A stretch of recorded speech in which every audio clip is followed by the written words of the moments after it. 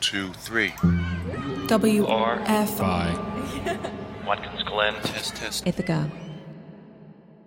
WRFI Community Radio News is made possible by listeners like you. Help us tell important stories about your community.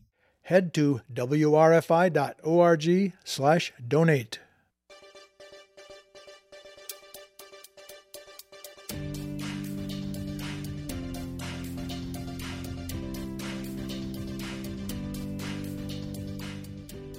From the Kenny Ritter Studios in the historic Clinton House in downtown Ithaca, New York, this is WRFI Community Radio News for Thursday, January 14th, 2021.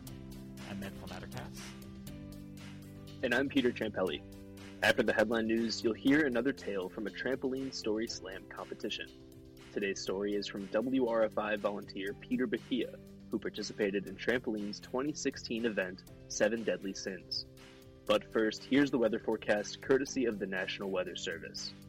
Tonight, mostly cloudy with lows in the low 30s. Tomorrow, mostly cloudy with highs in the low 40s.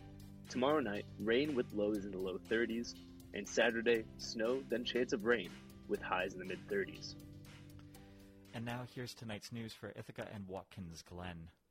The Tompkins County Health Department is reporting yet another potential public exposure to COVID-19. This time, the positive case was detected at the Trip Hammer Reuse Center at 2255 North Trip Hammer Road in Ithaca. An employee of the store who tested positive worked at the Trip Hammer Reuse Center on Wednesday, January 6, from 10 a.m. to 3 p.m. The health department recommends that anyone who may have been exposed to the virus at this Trip Hammer Reuse Center to enter precautionary quarantine and get tested at one of the Cayuga Health sampling sites.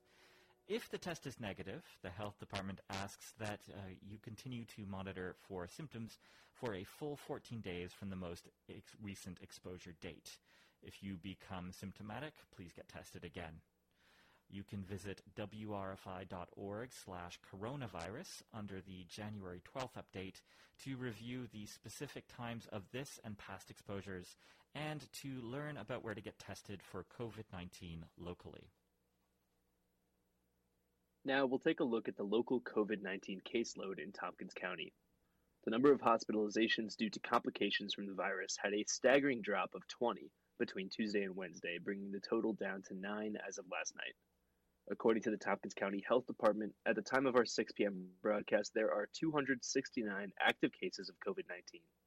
Yesterday, there were an additional 27 positive cases, and 24 people were released from quarantine. In Schuyler County, today there were 7 new cases of COVID-19 reported. 63 active cases remain, according to their health department. 6 people are now hospitalized due to the virus in Schuyler. The Schuyler Health Department is planning to hold COVID vaccination clinics for Phase 1A and 1B every week. However, this is contingent on how many doses of the vaccine the state sends. Next week, 2 clinics will be held on Thursday from 1 p.m. to 6 p.m. and Friday, January 22nd, 8 a.m. to 6 p.m. Both will be at the Watkins Glen Community Center. The health department notes that they cannot open registration until they know how much vaccine they will receive. More updates will be shared about vaccination in Schuyler County as they're made available. At a special virtual meeting Tuesday, the Enfield Town Board voted to appoint Acting Supervisor Stephanie Redmond to the supervisor position, the Ithaca Times reports. There were constant interruptions and accusations as the 3 town board members, town clerk, and former town officials argued and debated whether to vote to appoint Redmond to the position. This was due partially to the fact that there were only 3 sitting town councilpersons. Former town board member Michael Miles resigned from his position on Saturday. In his resignation letter, he cited a, quote, toxic nature, unquote, of the town of Enfield government. Sustained debate during the meeting continued as councilperson Robert Lynch sought to delay a vote on whether to appoint Redmond to a permanent supervisor position. Enfield Town Clerk Ellen Woods opposed the appointment, saying that Redmond had accused her of fraud. Councilperson Virginia Bryant attempted to move towards a vote, but was rebuffed by newly appointed councilperson James Ricks. Further, Lynch threatened to abstain from voting if a motion was put forward to vote on Redmond's appointment. Bryant and Ricks replied that they would resign if he abstained. Lynch eventually agreed to take part in a vote on Redmond's appointment. The three councilpersons eventually did vote to appoint Redmond as supervisor. 6 Tompkins County legislators who took office in 2017 have made a joint announcement about their plan to run for re-election this year, the Ithaca Voice reports. Legislators Shauna Black, Henry Grandison, Deborah Dawson, Ann Corman, Amanda Champion, and Dan Klein are all Democrats. Klein is the only one who has served before 2017. Each legislator responded to a questionnaire from the Ithaca Voice outlining what their priorities would be if they were re-elected for the coming term. Their responses varied, mostly depending on what committees they are currently serving on in the legislature. Legislators focused on topics such as moving the public safety reform process forward, public health efforts amid the pandemic, and helping the local economy recover amid COVID-19. Many of the legislators stressed that the ability of the local economy to recover depends on federal and state economic assistance to relieve the significant burden on local governments. The legislators also cited hopes to work on environmental policy initiatives and promoting affordable housing. In more local government news, on Wednesday, January 6th, former Assemblywoman Barbara Lifton was given a virtual farewell hosted by the Tompkins County Democratic Committee, or TCDC. Members of the committee, Controller Tom DiNapoli, and other New York State Assembly members, including Lifton's successor, Anna Kellis, recognized Lifton as she retired from her position. Lifton was praised for her efforts on many fronts, for election reform, dedication to education equality in the state, to fighting for a fracking ban in New York, among other climate issues. Other people present at the Zoom meeting voiced their appreciation for all the other work in bringing lasting change over the last 18 years to the 125th Assembly District. Ithaca police performed a water rescue yesterday morning after a man known to have warrants against him attempted to evade arrest by fleeing into an inlet of Cayuga Lake. 32-year-old Joshua Seaman was known by IPD to have multiple warrants for resisting arrest in violation of probation. Police spotted Seaman while out investigating an unrelated incident, the Ithaca Voice reports. Officers attempted to stop him when he fled. In order to evade officers, Seaman jumped into the inlet to the east of Taganic Boulevard near West Buffalo Street. According to IPD, the temperature outside was 31 degrees at the time. Officers were able to pull Seaman out of the water, at which time they rendered first aid to him until medical personnel arrived on scene. He was transported to Cayuga Medical Center via ambulance in the custody of Ithaca police. Seaman had been issued appearance tickets to return to Ithaca City Court at a later date. Custody was turned over to Dryden Police regarding the violation of probation. There are no further details available for release at this time. In New York State news, Governor Andrew Cuomo has announced that New York will contract for an additional 2,500 megawatts of offshore wind power. Andrea Sears with the Public News Service has more. Governor Andrew Cuomo used his third installment of the State of the State address Wednesday to take on meeting the challenges of climate change, calling green energy a prime economic opportunity and a pressing moral imperative. Cuomo announced that the New York State Energy Research and Development Authority will contract for 2 new offshore wind projects generating 2,500 megawatts of clean electric power, the largest offshore wind project in the country.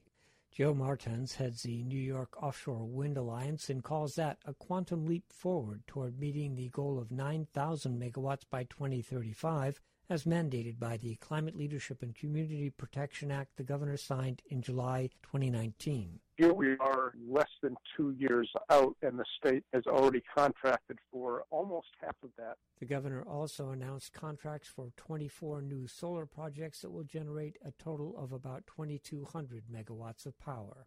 As in every other state, the COVID pandemic has led to huge economic losses and unemployment in New York.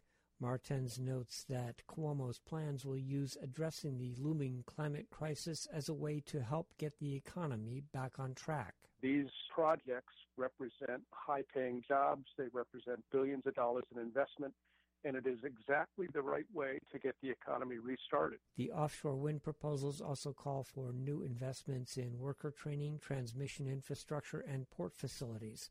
Martin says the plan includes onshore facilities for job training, manufacturing, and assembly that will bring economic opportunities and equity to areas that need them the most. The projects are in disadvantaged communities where there are environmental justice issues, and this is a great opportunity for that community to get involved in a project that will put that community to work. He believes actual construction of the offshore wind projects could begin around the middle of this decade.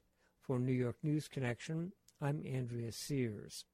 In more New York State news, with marijuana legalization on Governor Andrew Cuomo's 2021 agenda, drug policy advocates want the benefits of legalization to go to those most impacted by the war on drugs.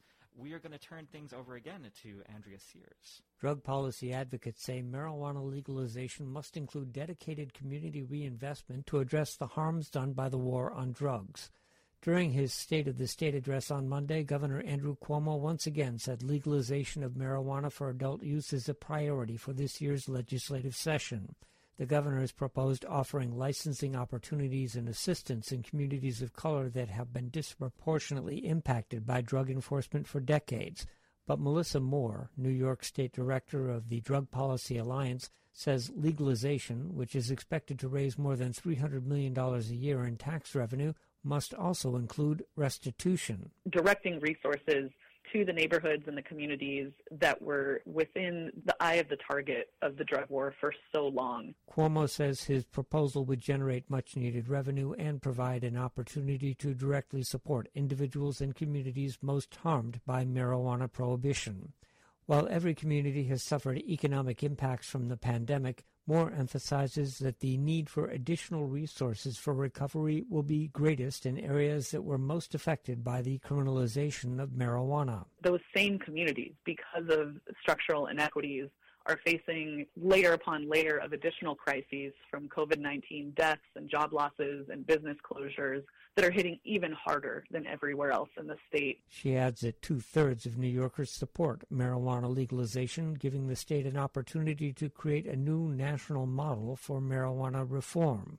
Moore notes that the Marijuana Regulation and Taxation Act, first introduced in 2013, shows the legislature sees economic equity as an important part of marijuana legalization. The fact that the bill that is pending in the legislature includes those components, I think, puts the onus back on the governor to make sure that what moves in the budget session this year also has that comprehensive equity and community reinvestment. The governor is expected to release more details of his proposal soon. For New York News Connection, I'm Andrea Sears. In national news, Trump is now the first American president to be impeached twice. 10 Republicans joined Democrats in supporting the impeachment proceedings. Senate trial will probably not start until after Biden's inauguration. More from our friends at Pacifica Network and the Public News Service. Welcome to 2020.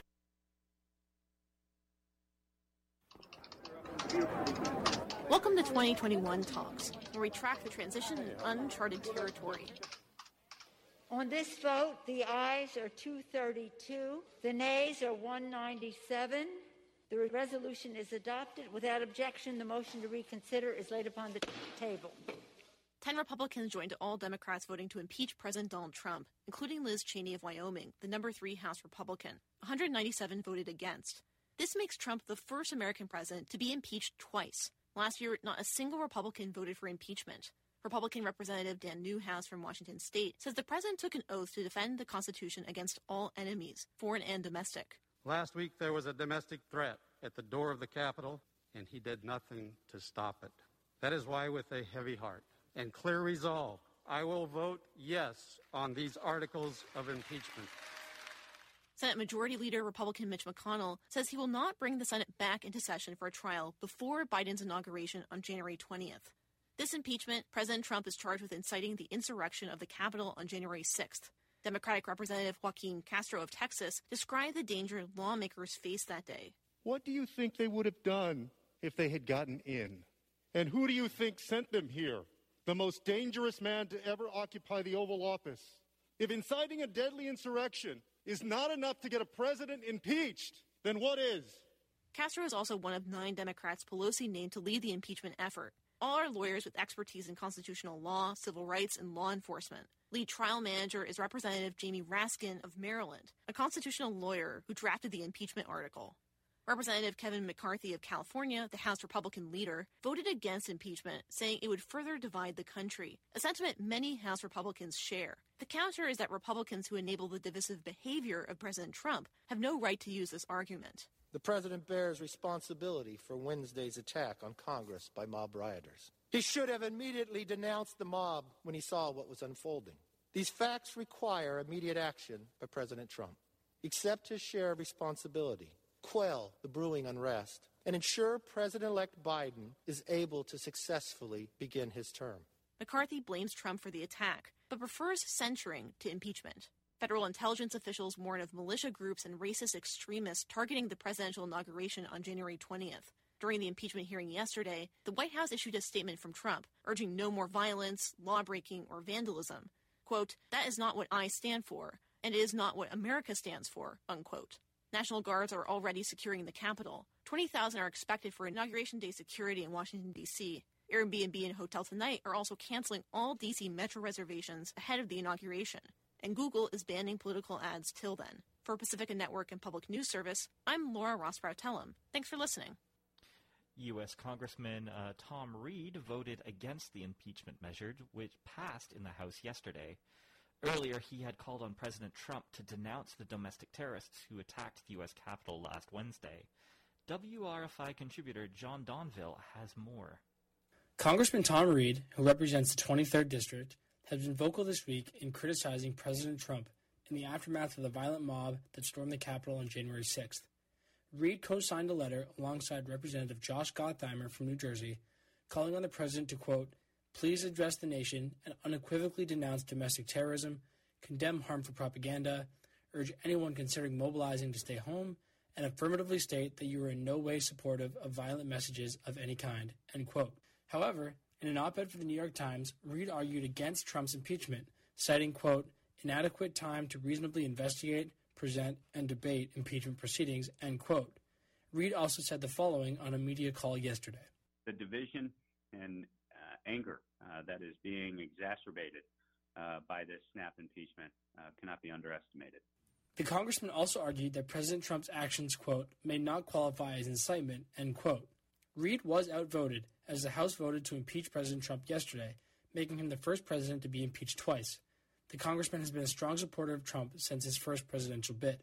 Representative John Katko, who represents the 24th Congressional District, was one of 10 Republicans to vote to impeach the president, according to the Times-Union. On Tuesday night, he said, quote, "To allow the President of the United States to incite this attack without consequence is a direct threat to the future of our democracy," unquote.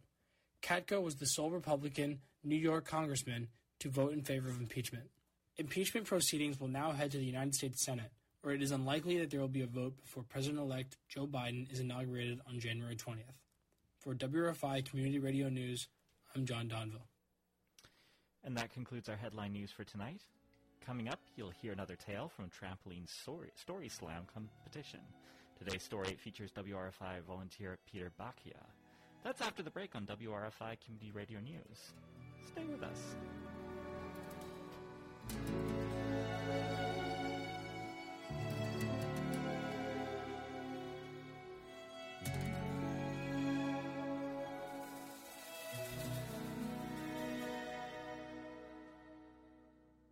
Just a kiss, just a kiss, I will just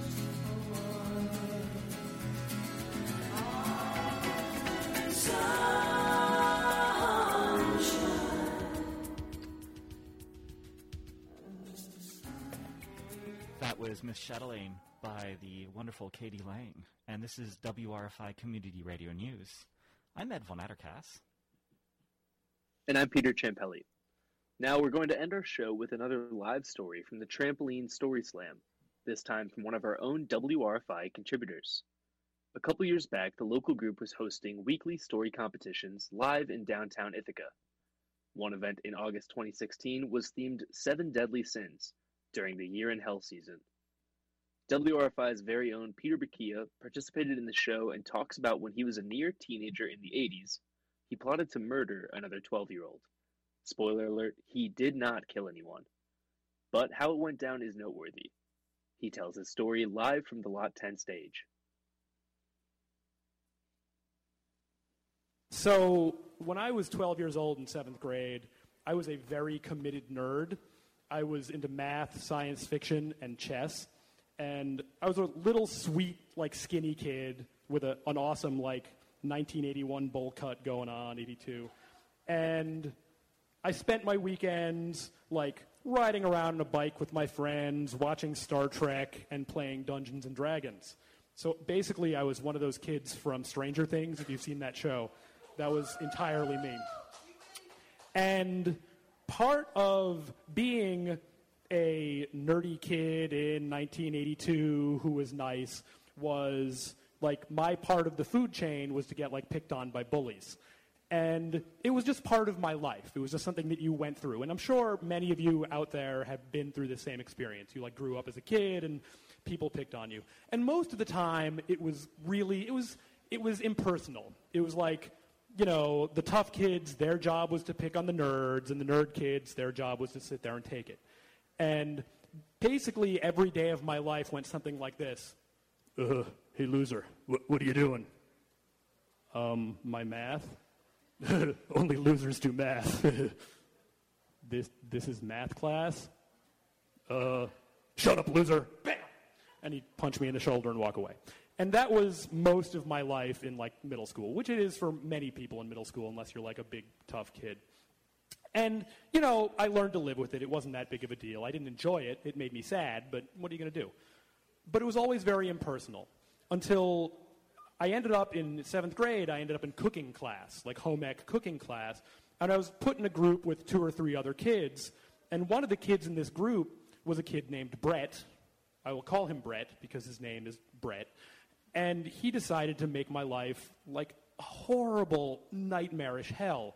And he would kick me, he would punch me in the arm, he would call me names, he would just brutalize me, all while we also had to make lasagna, which was not conducive to doing well in this class. His signature move was a lock dead arm, where he would take his padlock for his locker, which for some reason was in his backpack and not on his locker. He'd put it in his hand and put his hasp over his knuckle and whale me in the arm and give me a big bruise on my arm. It was horrible. I hated it. I was a miserable, abused, 12-year-old in this school. I don't want to, give my home ec teacher too much guff for, her life was probably also hell for having to teach, 7th graders how to cook. But she did nothing about this, and I'm sure at least, 5 times, Brett would pull my chair out and make me fall down and hurt myself, and I'd yell at him, and she'd come over and, castigate me for disrupting class. That happened at least 5 times. I was miserable. I would, go home. I was depressed. I would, weep all the time. It was horrible. And because I was, a little, really sweet, really nice kid who I just wanted to, be friendly and, hang out with my buddies, I came up with a good plan to deal with Brett, which was to murder him. And I say this, humorously, but no, I actually had a plan to murder him. And I was a smart kid. And I figured out that, we're in cooking class. There are knives. I picked out a knife to use for my crime. I did math in my head. I was well, no one's going to see it coming from, a nice, innocent 12-year-old when I stab this kid in the neck. And no one's going to know what's going on, so when he drops to the ground and bleeds out, he will be dead before anybody, knows what to do. And I'm 12. I'm not going to go to prison. I'll probably just, go to a mental institution for a couple years, and I'll come back from high school, and no one will mess with me anymore because I'll be that guy who stabbed that kid in the neck. And I put a lot of thought into this. I really had a really serious plan to murder this kid, legitimately murder him.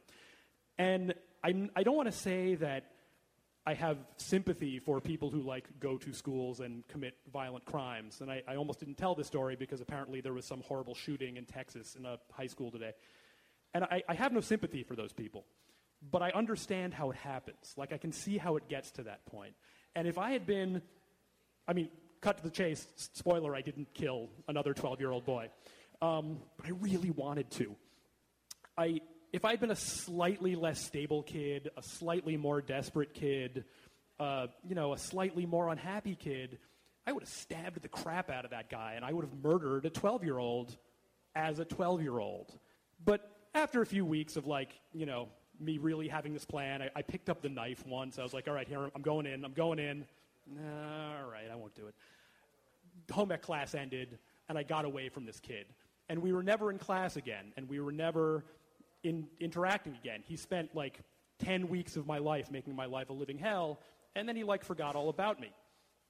And we went off to high school, and I went to a big high school, and I'd see him in the hallways, but we never interacted at all. It was just, every time I see him, I'd be like, I was going to kill that guy, literally stab him. But nothing ever came of it. Until 25 years later, I was at my high school 20-year reunion, which is where all these old stories apparently go to. And I was in the bathroom, because I went to a really big high school, and none of my close friends were at this reunion, and so I had a lot of free drinks at this expensive hotel. And so I was in the bathroom, and I was peeing, and I was washing my hands, and I hear somebody walk in the bathroom, and then somebody goes, "Peter!" And I kind of look up at the mirror, and it's Brett. And this is a dude I hadn't talked to in 25 years, and the last time I did, he was punching me and making me miserable. And I'm looking around, I'm making sure he's talking to me, and he's talking to me. I'm the only person there. And I'm like, "Hey, Brett, what's going on?" And he walks up to me, and he grabs me by the hand, shakes my hand, gives me a big bro hug. And I'm just completely baffled by all of this. And I'm like, "Hey man, what's going on?" And he starts talking to me about his family and where he's living and his dog and his kids and catching up. And I have this sort of combination of, A, I don't give a crap, and B, I wanted to actually murder you. And here you are giving me a bro hug in a bathroom. And so we chat awkwardly for a couple of minutes. And I start walking out of the bathroom, and he goes, "Dude, I'm really glad I got to see you again." And I kind of looked at him and said, Me too? Thank you.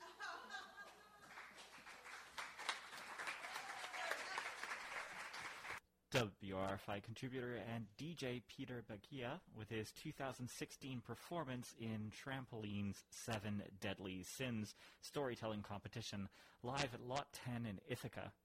Even through a pandemic, Trampoline has continued to host live storytelling events online.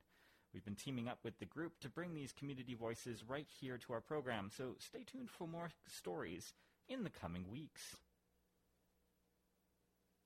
And that will do it for our program today.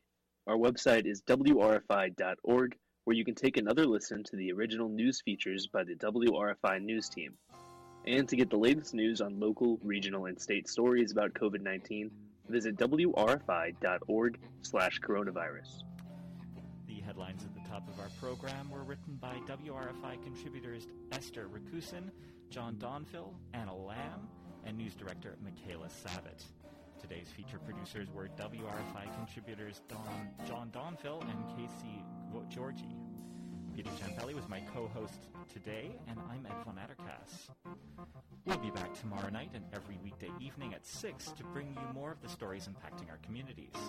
On behalf of the entire WRFI news team, take care, be well, and have a good evening.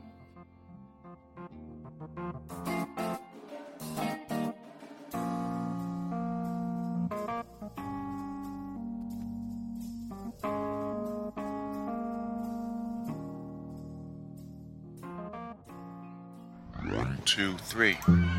WRFI.